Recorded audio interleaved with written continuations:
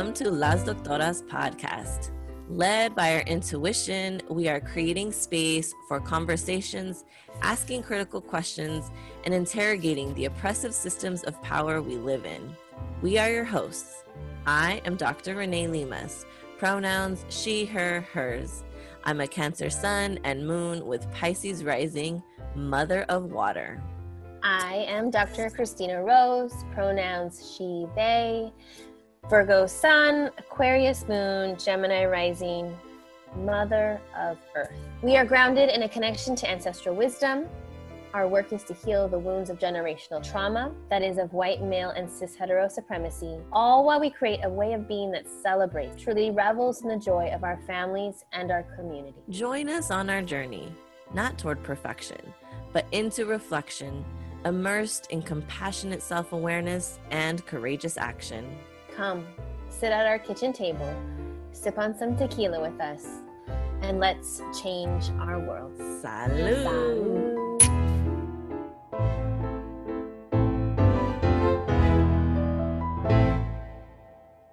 Welcome to Las Doctoras podcast. Welcome. Exciting conversations on gender, sexuality. Yeah, so welcome to this episode. Maybe we should talk about all that's going on. We're in the middle of our writing course right now, depending on when this gets published. Our second session of it, I guess, and the winter session, and we're looking to the spring for some more. And so you can go to lasdoctoras.net/writing to our ancestors to sign up for our waiting list. Our spring session is in the works, and we're really excited to kind of be expanding some of that offering. We love teaching these courses. It feels so attuned with our purpose and the work we're doing, our own healing. Yeah, and we also have our book club. I think we're going to be announcing probably around the time this gets aired. We'll be announcing our next book. So excited. Also, I feel like we have some few more other things in the works that we can't disclose. So,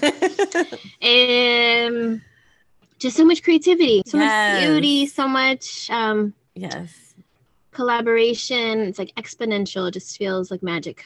Yes, I feel like that's my word these days, but yes. Yeah, no, I agree. I think it's so exciting. A lot of the things that we kind of have in the works. Yeah, it feels really nice. So, but we're here today.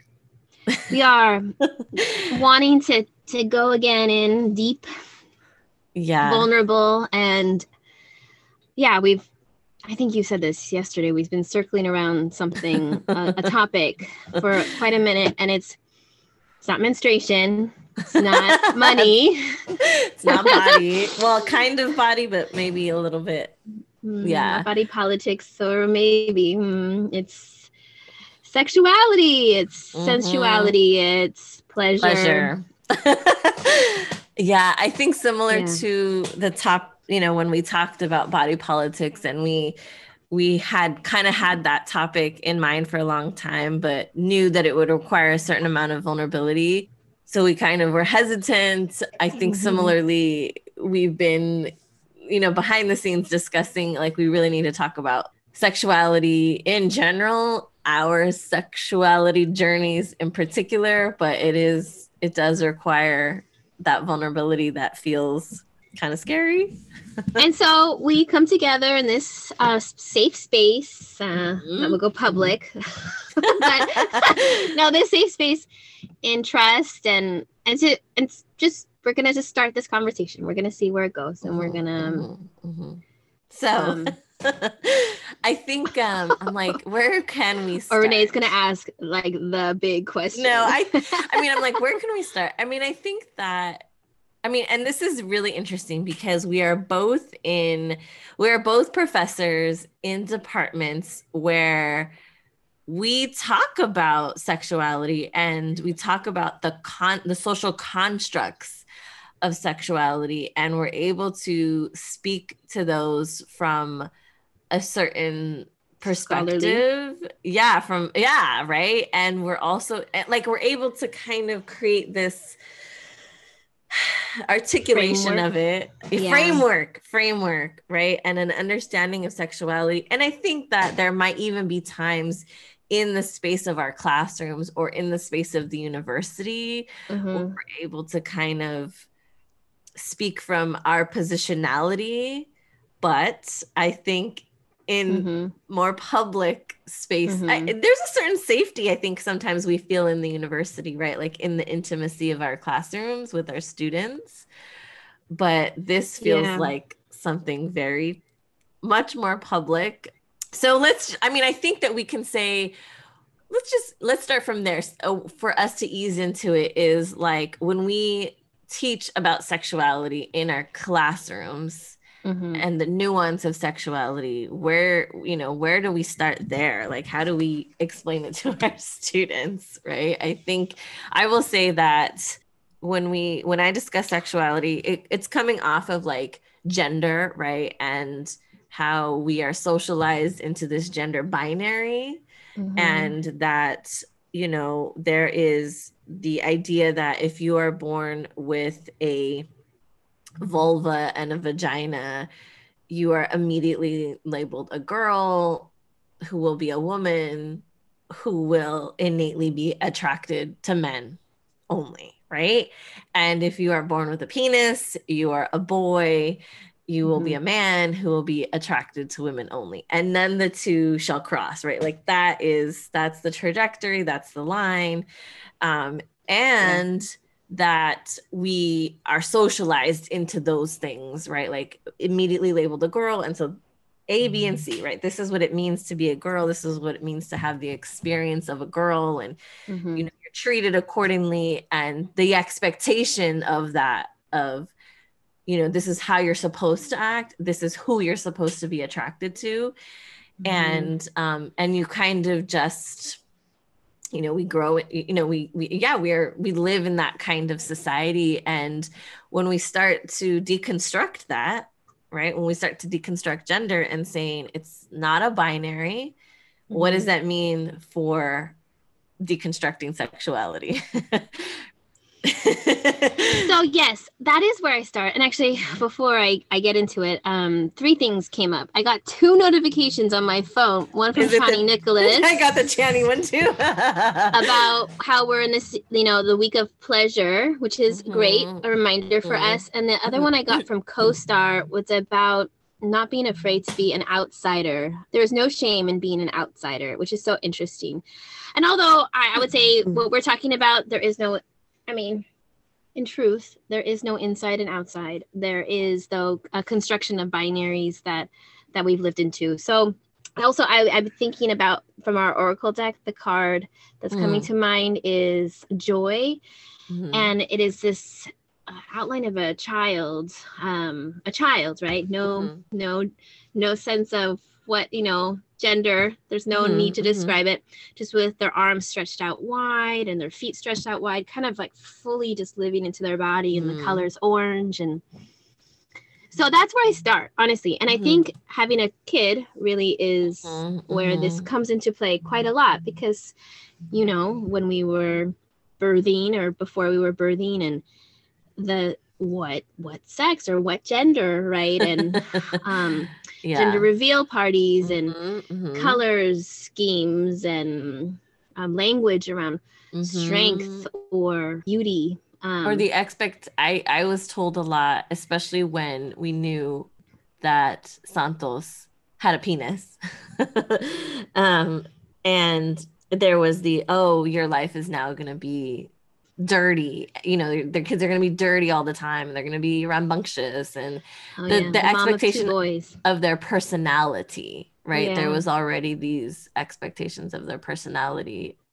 And not to say that that's where it started. Honestly, I think it just accentuated, kind of like this year the pandemic has, or the crisis around the pandemics, understanding both the COVID, but also like white supremacy and male supremacy. But it's just having a child accentuated the need to be able to talk about these things. And so I approach it with my students. I teach a class on Gender, Sex, the Body, and Politics. And the first book we read is called The Gender Wheel, right? It's this book it looks like it's for children. It just approaches the topic. It says, hey, binaries are made up. This is where they come from. They come from colonial, white supremacist, male supremacist thinking. That's where they come from. And these binaries serve to empower whiteness and maleness, you know? And if we look at our roots, if we look at our ancestor roots, again, this is what Maya Gonzalez talks about in The Gender Wheel, and I really much appreciate it. And I love the colors and the schemes. The sense of gender, sexuality is a circle. It's cyclical. It's not a line. Again, these are all very philosophical ways of thinking of the world, right? Linear, going upwards, downwards versus horizontal, or, you know, the circle. Or limited versus expansive. I mean, that's because I think too, like, when we talk about gender and sexuality, it's always within these confines, right? Of like, this is what it means to be a girl, you know, and it's like, and you can't go outside of that, right? You can't step outside of that gender box. Or sexuality box. And rather than seeing gender as, and I've been kind of learning from, you know, a lot of like queer studies and queer theory to, it's even beyond a spectrum, right? It's that it's just like this multi-layered understanding of identity and of self, and that is much more expansive. There doesn't need to be any kind of container. And it's not compartmentalized either. Gender, sex, sexuality, gender expression, gender identity, they're all a part of what makes up an individual who is living into their life. And the other aspect I love, not to shout out this book so much, but I do really love it, is there is a part of the gender where that's a question. It's like the unknown. It is the space of to grow into, you know, which of course is the other part. And so you're right.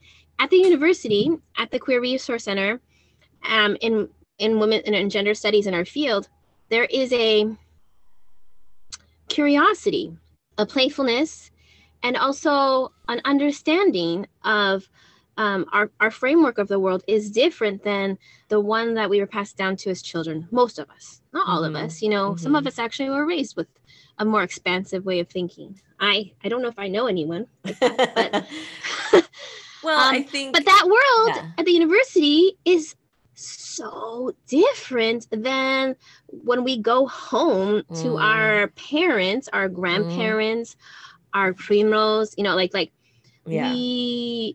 I mean, there is a reason why we're the weird ants, you know, like why we're those people in our family, because like, it is a whole other paradigm, you know. It's so interesting. You have me thinking of a few things of like when I would go with family, I'm not going to say who, family, and they would say, oh, my, you know, Cruz, they would say, oh, he's so cute, he's going to get all the girls. And I would immediately say, or boys, like, and I would get this like, maybe an eye roll. Like I would just kind of get this like, okay, you know, this, which is like, that's weird that I'm the one that gets the weird response, right? But it's my interjection of like, you know, again, why are we, and mind you, this was like, he was like 5 and, you know, or I feel like forever they've been like, oh, Jaguar's going to be such a lady killer. And I don't even know how to respond to that. I mean, I do. I'm just like, did you hear what you just said? When Cruz was in preschool, he had one of his really good friends, and preschool and in kindergarten, his friends were girls, like, you know, and they were always like, oh, you know, he's friends with a girl. And it just bothered me so much, because as if they're like 5 and making out in the corner, right? Like, I don't know. It was just this weird thing. I'm picturing those paintings or those pictures of little kids dressed up as adults doing like romantic things together, and how problematic that is. Yeah. And it has me thinking of, you know, because it's having kids, it really accentuates how we kind of, because we have our own struggle with gender and sexuality. and wanting to offer our kids a much more expansive opportunity to come into their gender and sexuality. And it has me reflecting on those moments that created those limiting, that limited the opportunities. I think a lot about when I think it was 5th grade, and my best friend, who was a girl, and we would hold hands because we were best friends. And there was this whole moment where I was called into, like, we had to have this parent teacher conference, and my mom and my teacher, and basically she told my mom that we could no longer hold hands because it made people uncomfortable. I mean, that's not just, I want to just reflect on how that is particularly puritanical American, North American, United States of America. Mm-hmm. Because and this was Catholic school, white teacher. Yeah. There is a whole other, there's many cultures where that's not a thing, but the hypersexualization of that, right? Like that is wild. And to me, being a 5th grader, which meant I was 10, in the moment, I did not understand why. And, my mom's reaction was, well, the teacher says you can't do it, so you just need to stop doing it. And so it was feeling immediately shamed for something that I didn't even understand was wrong. It wasn't wrong. No, it wasn't. And yeah. And then I just want to say, because after that, subsequently, when I was, I think starting in 7th grade, again, because me and my best friend were so close, we were called lesbians. And it was clearly meant as an insult, clearly meant as to make fun of us or to ostracize us or to put this label of, again, outsider. And that continued until I was in college. And until I graduated high school, because of the way I wore my hair, because of the way I dressed, because of the way I acted, there was this imposition of oh, you must be a lesbian, right? And which, on the other hand, I was super boy crazy. However, it has me questioning at this point in my life, had I not had those moments, right, where I understood that holding a girl's hand was wrong, where I was called a lesbian as an insult, had those things not happened to me, would I have been more willing to explore my attraction, sexuality outside of heteronormative ideas? And so, I mean, I literally had this moment a couple years ago. I was like, wait, because there, on the opposite hand, I was in a conversation with people who were saying there was somebody that they knew that was kind of questioning both gender and sexuality. Mm-hmm. And one person said, oh, it's just because they hang out with a bunch of other lesbians that they're starting to question their sexuality. And I thought, wait. By that logic, we should all question our sexuality because we hang out with cis heteronormative people all the time. Yeah. And that's what I said. I said, by that logic, then am I straight because I only hang out with straight people? And then I was like, wait, am I straight because I only hang out with straight people? I literally had to question that. I'm just I love this topic. I love this conversation. I feel like my whole body is just on fire. Literally, it just feels it so much because I think we've explored this a little bit in our previous episodes, but this is another similarity we share. Not just that we grew up in a culture where holding hands led to sex, which is something I heard growing up in high school and my Christian school, but also my first experience of love is through friendship or through the love of another woman, and that sense of what love means, the safety, the joy, the curiosity, all of the beautiful things that make up my sense of love. Many of them come from my relationships with women from a young age, and also people responded by saying that using the word lesbian to call it out, to shame it, to shame that. And I was always so caught off guard. I feel like it both minimized like my relationships with my my friends. I also feel like it kind of sexualized them. Mm-hmm. And it did make it like I either had to take a stand in a way that I don't think I was really, whatever. I'm 16, 17. Like I'm not like, these are the times in our lives where I hope for my child that I've created a container so that they can explore and talk to me. Just like now, the fact that we do have 2 5-year-olds is so interesting and you have an older one too, which is so interesting too. Like what was I like at 5? What was I like at 6? What were my parents like with me? I feel like the question of whether the labeling to shame really, did us this disservice. And maybe it was a few years ago, but that same question, how much of that shaming led to me responding with more cis hetero ways of being or even respond against it, like shaving my head or doing things that were performative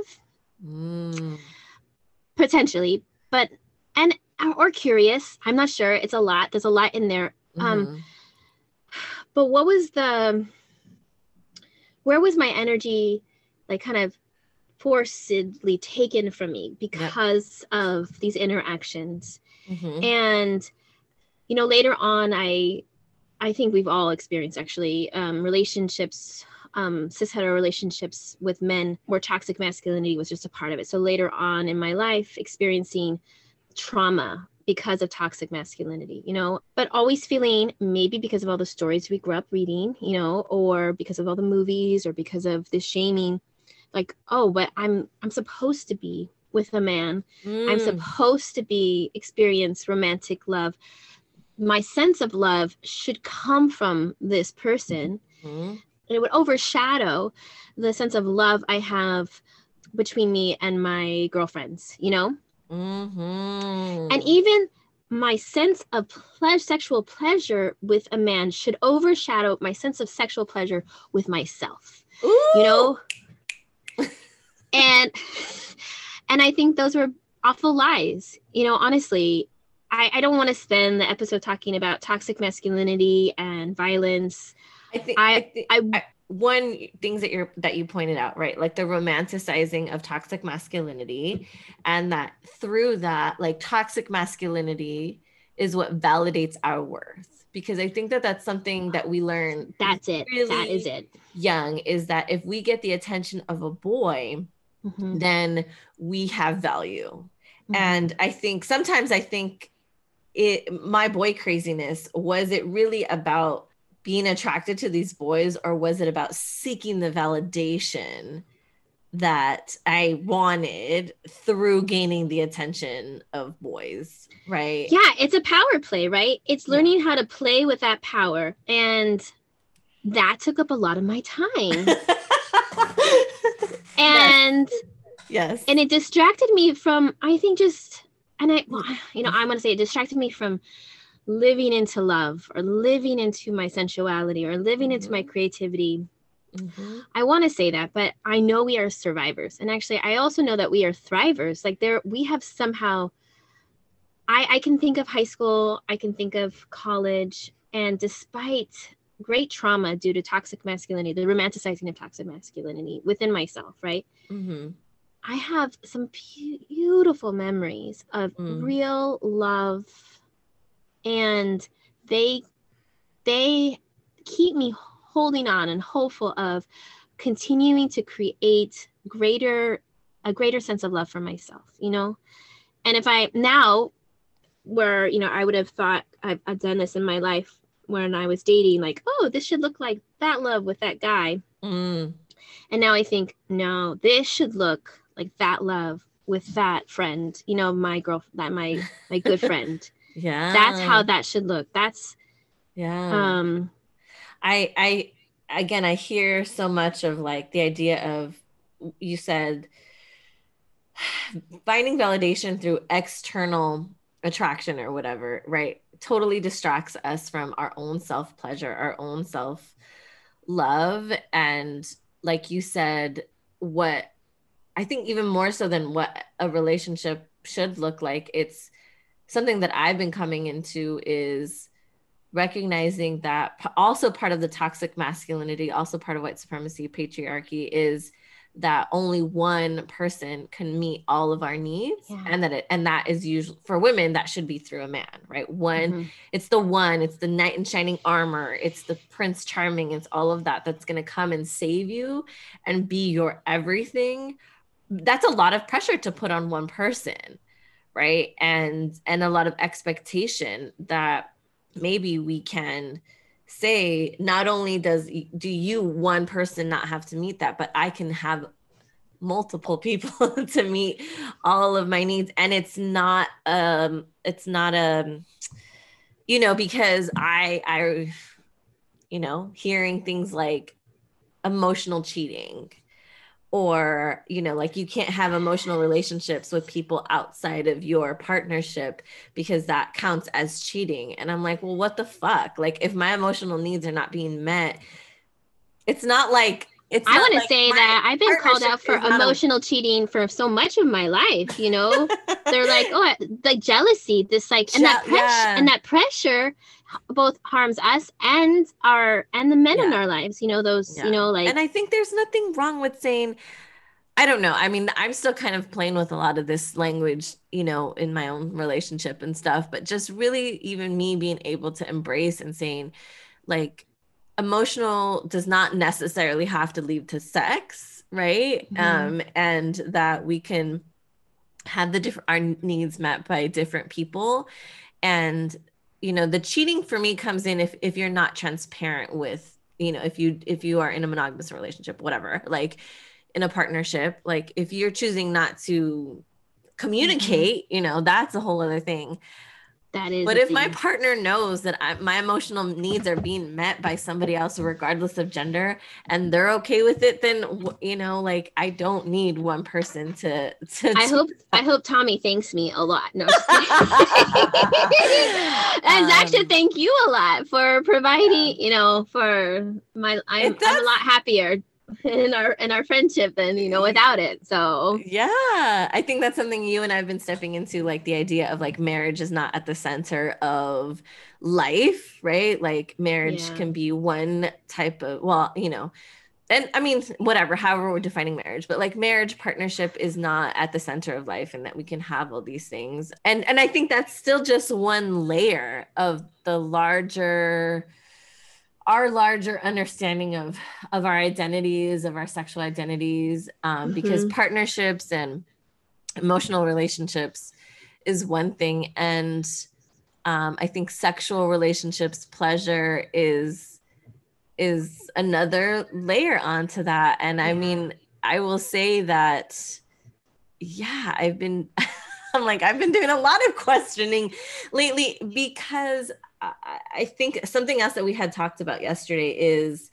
and sometimes I kind of bring this into my classroom when we talk about sexuality in terms of like debates around gay marriage, right? And people who are in opposition to, gay marriage, right? Or whatever. Oh, I totally believe in them, their love, but they just can't get married, and to say because it's a choice, right? And so oftentimes the comeback needs to be like, it's not a choice, and we're born this way, right? The whole like Lady Gaga thing. And I think that, again, when we do a lot of like queer study, queer theory, there are a lot of queer folks of color who have been intentional in saying it really doesn't matter if it's innate or if it is a choice, right? Or and you're thinking of, we talked about Alok. That we follow, and their work on calling that out, that it's that it can't, like, because it's like we can actually choose to be queer, right? We can choose those things. And I mean, and there's a whole I'm like, there's a whole lineage of queer folks, again, queer folks of color, who said that their sexuality, their sexual preferences, their sexual choices are political, right? And they made their choices based on politics. And there's an essay that I have my students read from This Bridge Called My Back, where she says, feminism is the theory, lesbianism is the practice. And I think it's so interesting because and again, that's, you know, we can dissect that and deconstruct that, but it's still this like nuance. It's a layer of nuance to understanding sexuality outside of not only the binary, but also the binary of choice versus like, what is it? Nature versus nurture, right? Like, can you make somebody gay, or is it a choice, or can they choose? You know what I mean? And it's like, at the end of the day, it doesn't fucking matter. Yeah, because it's a false binary. There is no this construction of the nature nurture. Who does that serve? Like, what is it for? Right. And why do we have to figure that out? Like, if somebody, whether if it's innate or if they choose, at the end of the day, anyway. But, you know, the conversation about the political is so interesting. It's like the term women of color, you know, like taking a stand as a woman of color is important to stand with a movement that has wanting to recognize, you know, whiteness within like our lives. But also there's more nuance to my own relationship as a woman of color, you know, like that is my own thing. And I feel like that's very similar with queerness on one level for me too. Political. And then when it comes to be personal, it is so personal. That's why we're like talking about these things. And then the other thing is, I want to say, as we begin to talk more about sexuality or sensuality or expressions of those things, I want to say, you know, in the pandemic, it's so interesting. I almost feel like this conversation is like a Pinterest board that I have, because it's like, I'll just put all these things in my Pinterest board that I can't wait to explore. It's like the room I want to create when I finally, you know, or the travels I want to go, because quarantining does not allow for much, you know, action and exploration, right? Yeah, I agree.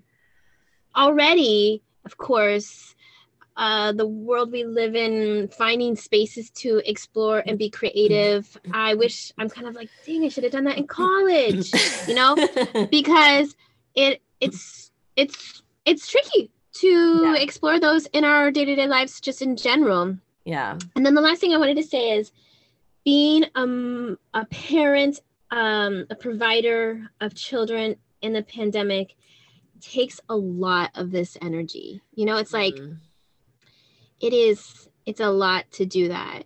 It's a new thing. It takes from, you know, the energy that we might put into any creative or pleasurable expressions, right? Yeah, I agree. I think your capacity to try new things, right, or for exploration is limited, you know, given the current circumstances. And I want to come back to when we talk about like queerness and the identity of, or being queer as political and personal. And I mean, I know we're still skirting around it. And I think that that's the thing of what does it mean to, okay, so let's just start here, right?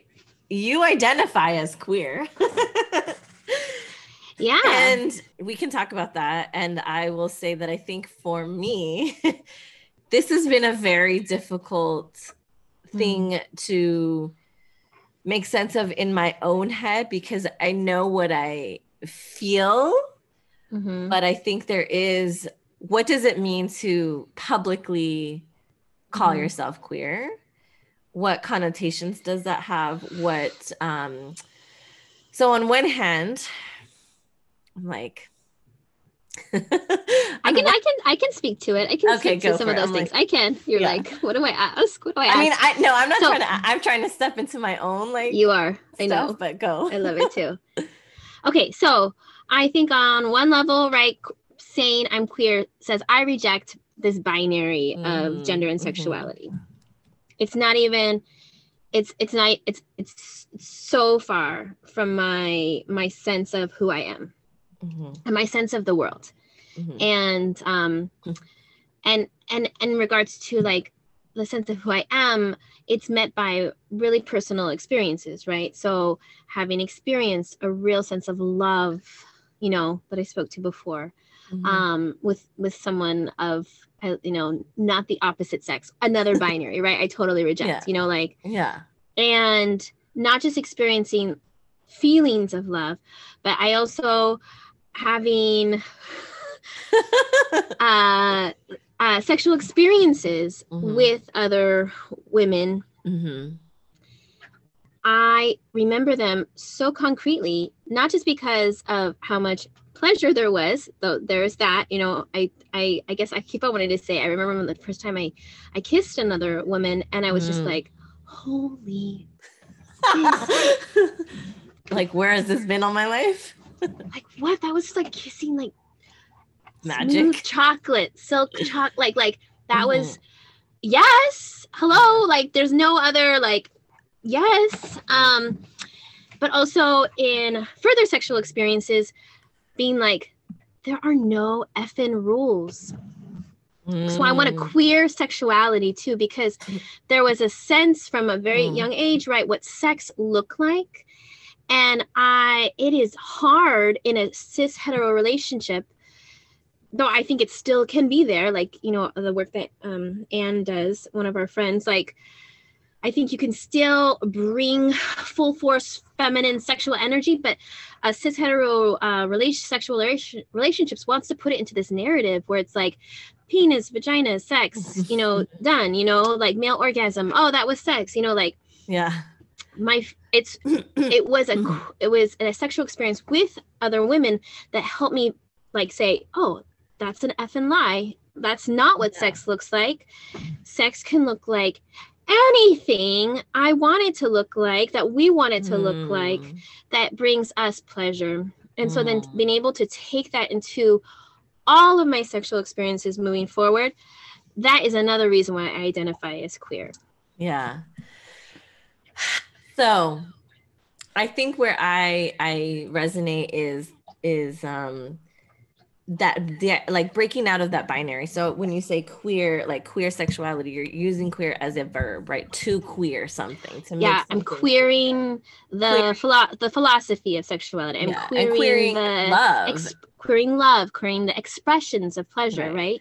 Which is to say that, again, it's stepping into a much more expansive idea of what that means and stepping out of the necessity to create those stagnant labels, right? To say I am hetero, or I am, even to say gay or lesbian or whatever, is still within these binaries, and queer allows for a much more, and again, I think it's important to recognize that our understanding and this understanding of queer that we're articulating comes off of a lot of queer folks of color who have politicized queerness, right? And have done a lot of work inside and outside of the university, a lot of scholarship, a lot of writing about this, you know, and so we're able to kind of then apply that, you know, to our own lives. And I think that I that's where my challenge comes in, is still kind of this idea of what does it mean if I call myself queer, and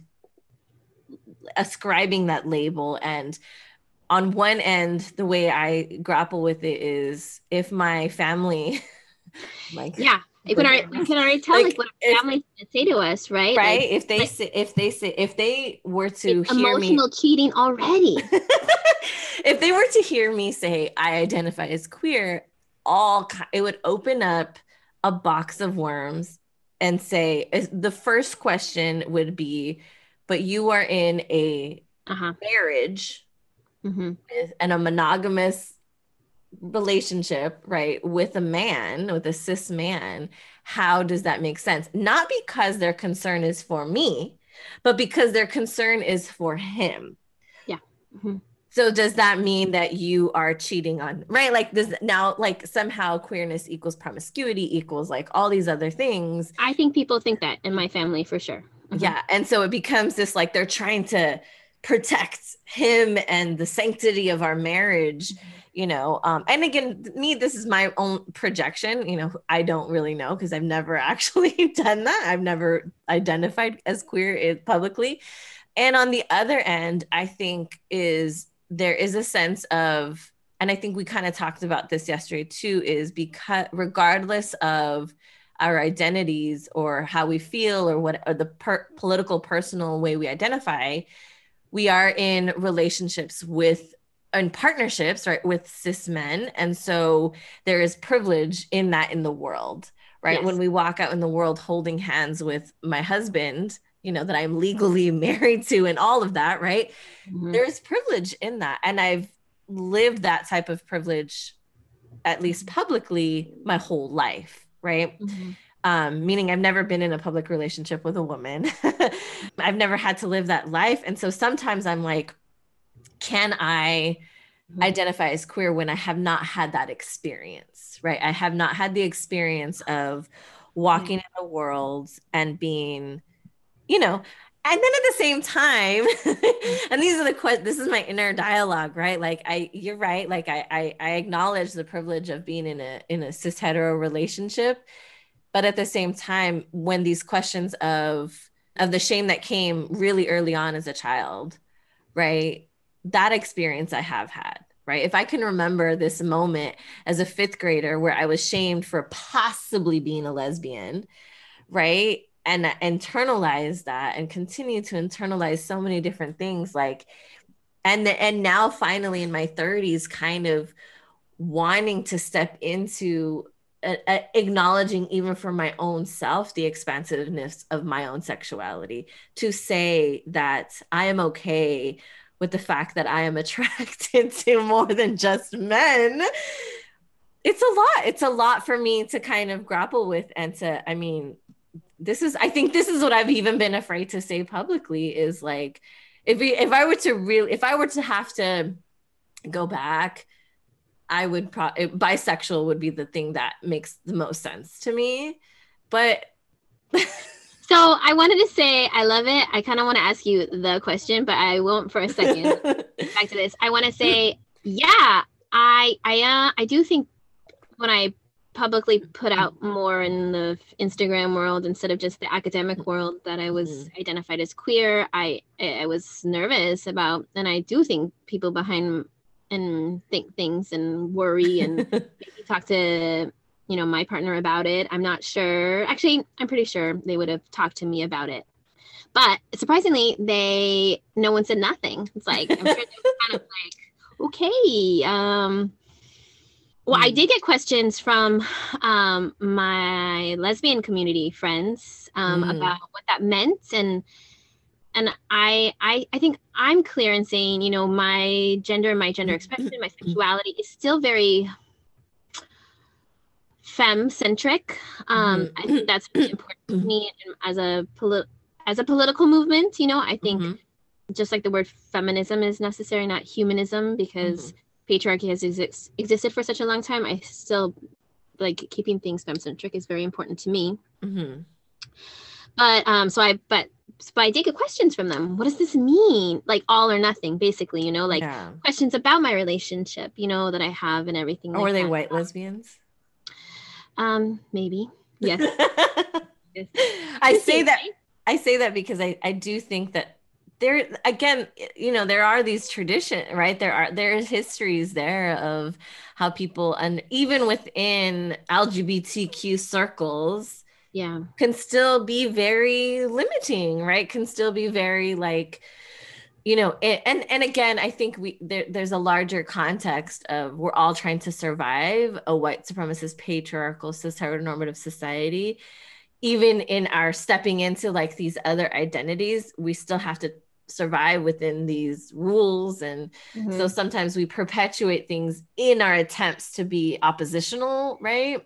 Yeah, you're right. And my response was, I really identify with the term mujer with an X because I feel like it kind of does what I connect with that more, and it's connected both to my roots as well as my gendered, my sexuality expressions and stuff. And then you're saying about different levels of violence experience because of cis hetero, white supremacy is really interesting. I'm glad you mentioned, like, when we were children and people were shaming us. I know, that leads to big questions, right? Like, yeah. And I think they're okay to ask. Like, Bell Hooks says, love can't really exist without feminism. And I like to answer it in a different, like, kind of talk about it in a different way. Like, greater love exists within frameworks of equitable power, how much of our relationships with people who have the power of male privilege is connected to power versus, like, not versus love, but like love and power, attraction for power, for love, for feeling. Like, there's a question here about all our relationships and how closely they're aligned to power or love. And I don't want to put those power or love, there's not like a binary there either. Yeah, but I hear you.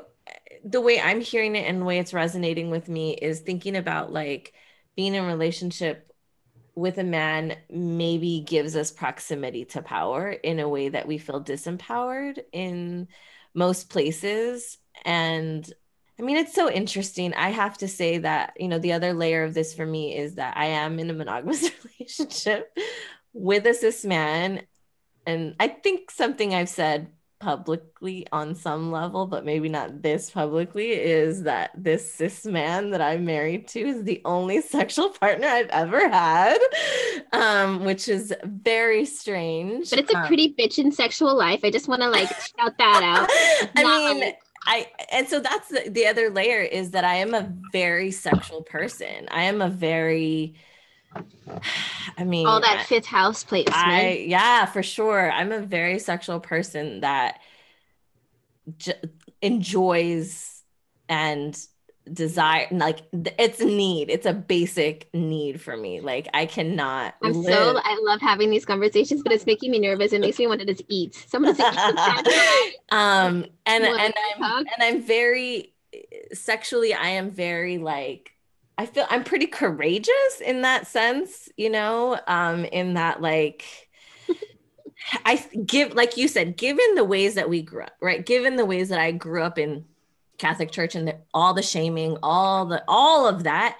And yet I was able to somehow come out of all of that, still being like, fuck it, I'm going to be this sexual person that I am, regardless of any of that. It's a lot. I mean, I think there's a lot to say about that, but for me, I think that's all. It is my astrology. Like, I could not deny my sexuality, like, in that way. Like, my sexual desire is just, I can't deny that, And it's not to say that it's like that all the time, because I think there's something to say too about fluidity, about, like, not just breaking out of binary. Like, queering sexuality is not just about breaking out of binaries, but recognizing that it's never stagnant in any one time or place, right? That it can change as the seasons change, as our lives change, and it can become more expensive. Like, it's not fixed in any way, shape, or form. And I think that that's, and so, yeah, so my, even my sexual desire can fluctuate depending on what's going on in life. But for the most part, going on in our cycles, going on in our bodies, right? Like, yeah. But for the most part, I am a very sexual person that desires that as a central part of my life. Yeah. And I'm like, I don't know if Tommy would be like, I do feel like this. I mean, here's the thing, like, when you see representations of marriage, like of cis hetero marriages, there is often this idea of, like, somehow sex goes away. Right. Boring, or it's boring, or like you're just not having sex as often. And I was like, I could never live that way. Like, and so I don't know what people do behind closed doors often, but I do feel like I have a healthy sexual action, I don't know, sexual relationship in that way, that for the time being meets my needs and desires.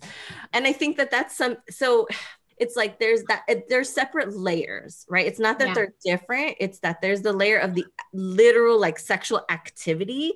And then there is sexual attraction and desires. So I feel very fulfilled for the time being in my sexual relationship. But that doesn't mean that I don't desire other things.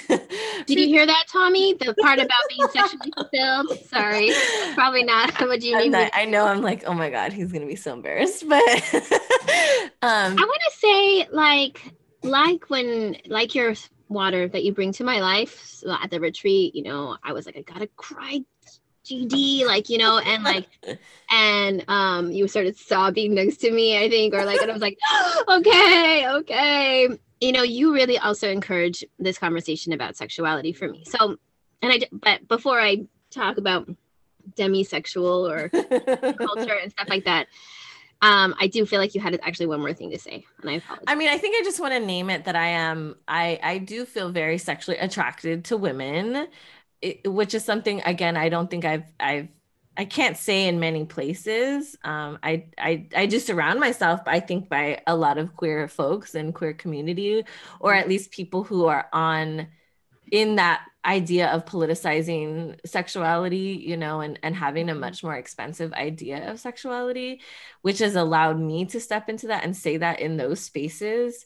But it's not it's not on my like moniker, right? It's not something that I say I am a queer, so on and so forth, because there is still so much fear around what it means to say that to family, what it means to take on that identity, even within queer spaces. Like there's a lot that I'm still grappling through at the political level, you know, with that. But in the personal, it's like, I do think of my sexuality as much more expansive than heterosexual. Like that just does not feel like it could encapsulate my desire, my pleasure, my attraction, anything. It's way too limiting, but there's still fear of like, what does it mean to step into something else? And so I kind of just, the best way that I can identify it at this point is sexually fluid, is like, like I just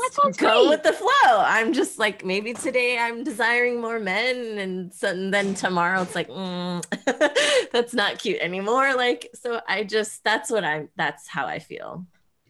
I celebrate your sexual fluidity. I think I hear you say that. I think it's a big thing for you to say that. And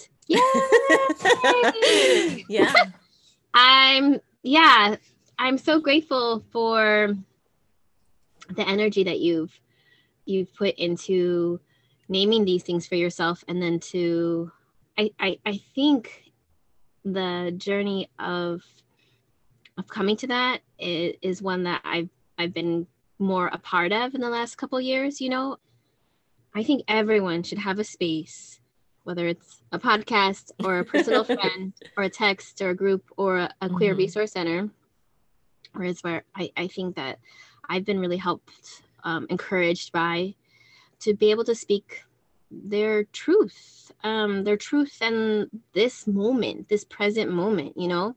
Yeah. I will say what you were sharing made me think of the QCRC, the Queer Resource Center on campus, and how in entering that space, the assumption is that everyone's queer, right? Like, yeah.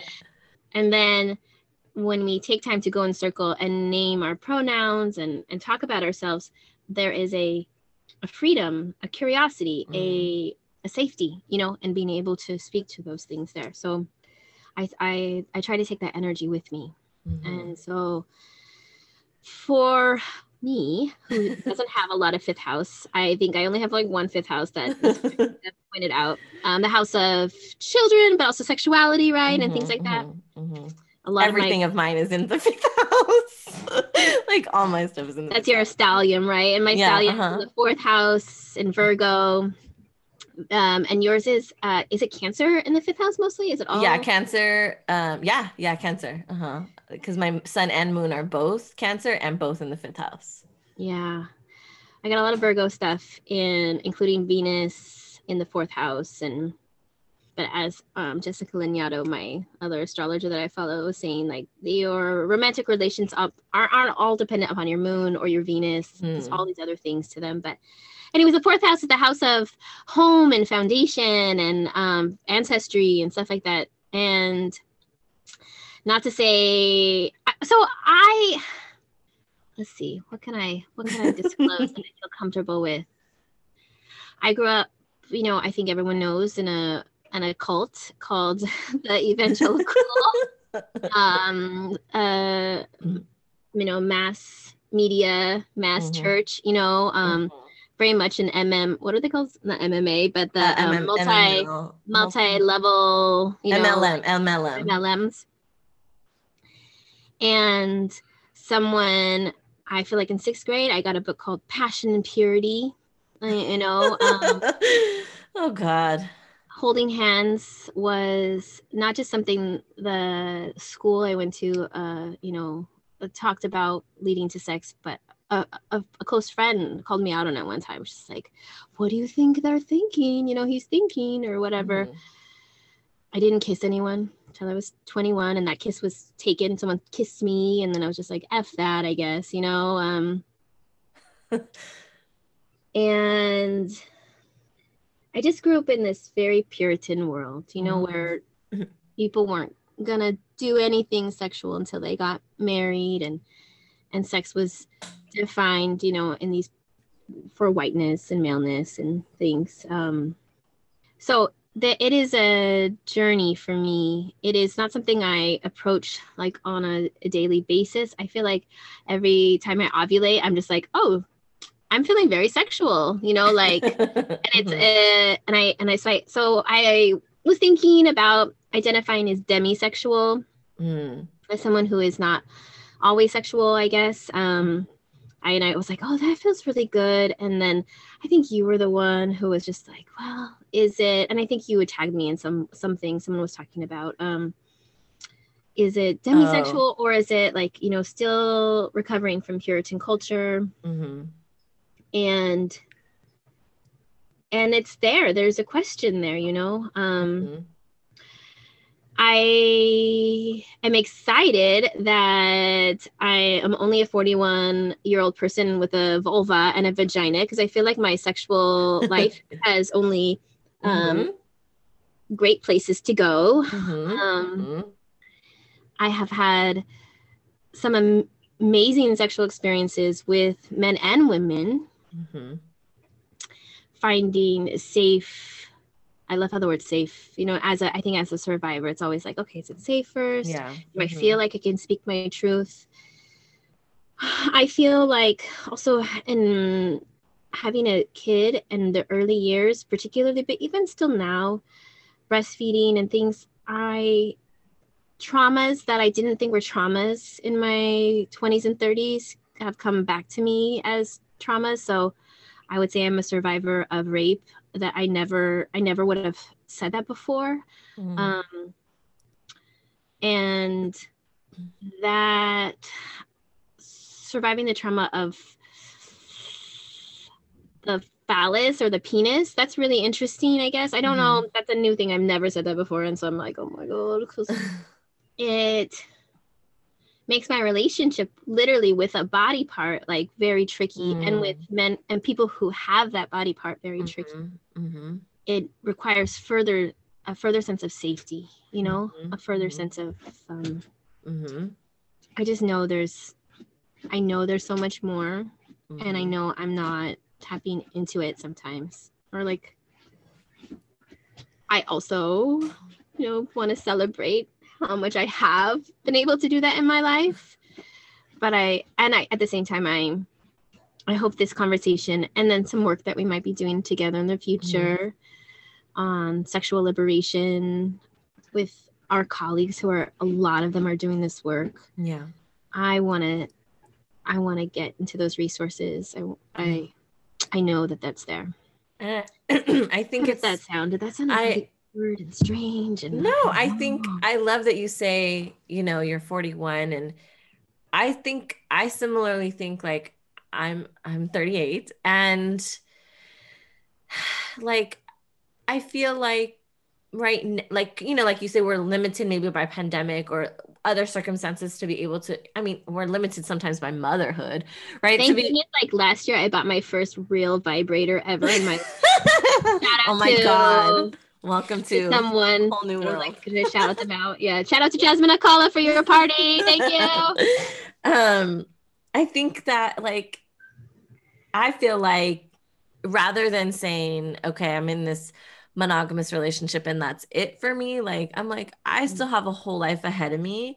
And right now I might feel not ready to explore that, but it doesn't mean that I'll never be ready or that I'll never have the opportunity to be able to explore relationship, sex, desire outside of you know, a cishet dynamic. I think that I'm confident in feeling like, you know, yeah, like there, you know, maybe we're just, I think you're right. There's pandemic limitations. There's logistical limitations. And the mothers of young kids, right? We've talked about that. Yeah. And we're still and there's still a lot of unpacking of these traumas from our religious backgrounds and toxic masculinity. Like we're still unpacking traumas. Our relationship with our bodies. Yeah. And rather than seeing those as like, oh, fuck, we, like you said, oh, we should have done that when we were younger. I mean, I did make out with a lot of women. I'm not going to lie. In my drunken 20s, I'm like, I made out with everybody. But I think that like. Living the dream. I love it. Yes. And I will say I similarly felt like, because so in my 20s, it was the thing of like, you would get drunk and like make out with your friends. Like, you know, that was the thing. And ironically, because a lot of people I think did that for like the male gaze. I don't think we did that. In fact, I think sometimes my girlfriends and I would make out like with like in a corner so nobody would see us. And I similarly was like, oh, this is nice and different, and you know, and it was an interesting way because even though I was in a relationship, there was like. That quite and this could be problematic or whatever, but it didn't, for whatever reason, that didn't count as cheating. So I kind of got to explore that in a really interesting way. And so anyway, so I feel like when we talk about expansion and like the idea of feeling like our sexuality can be much more expansive than, you know, heteronormative expectations, I think that we also can say that we're not like we can still be at the beginning of our relationship with sexuality, and we still have so much more ahead of us, so much more room to explore, so much more possibility, you know. I hear that. I hear the kids are back too. So briefly, I want to say that came up in the Writing to Our Ancestors for me this last session when we talked about our future selves. I could see myself 10 years now. I'm 51. I got my gray hair. I feel like love and sexuality are a big part of that. And I was like, why 10 years? But 10 years, you know, maybe in 10 years time, really feeling like I have come into a more sexual person, just like saying, yeah. And so just more confidence. That space to grow.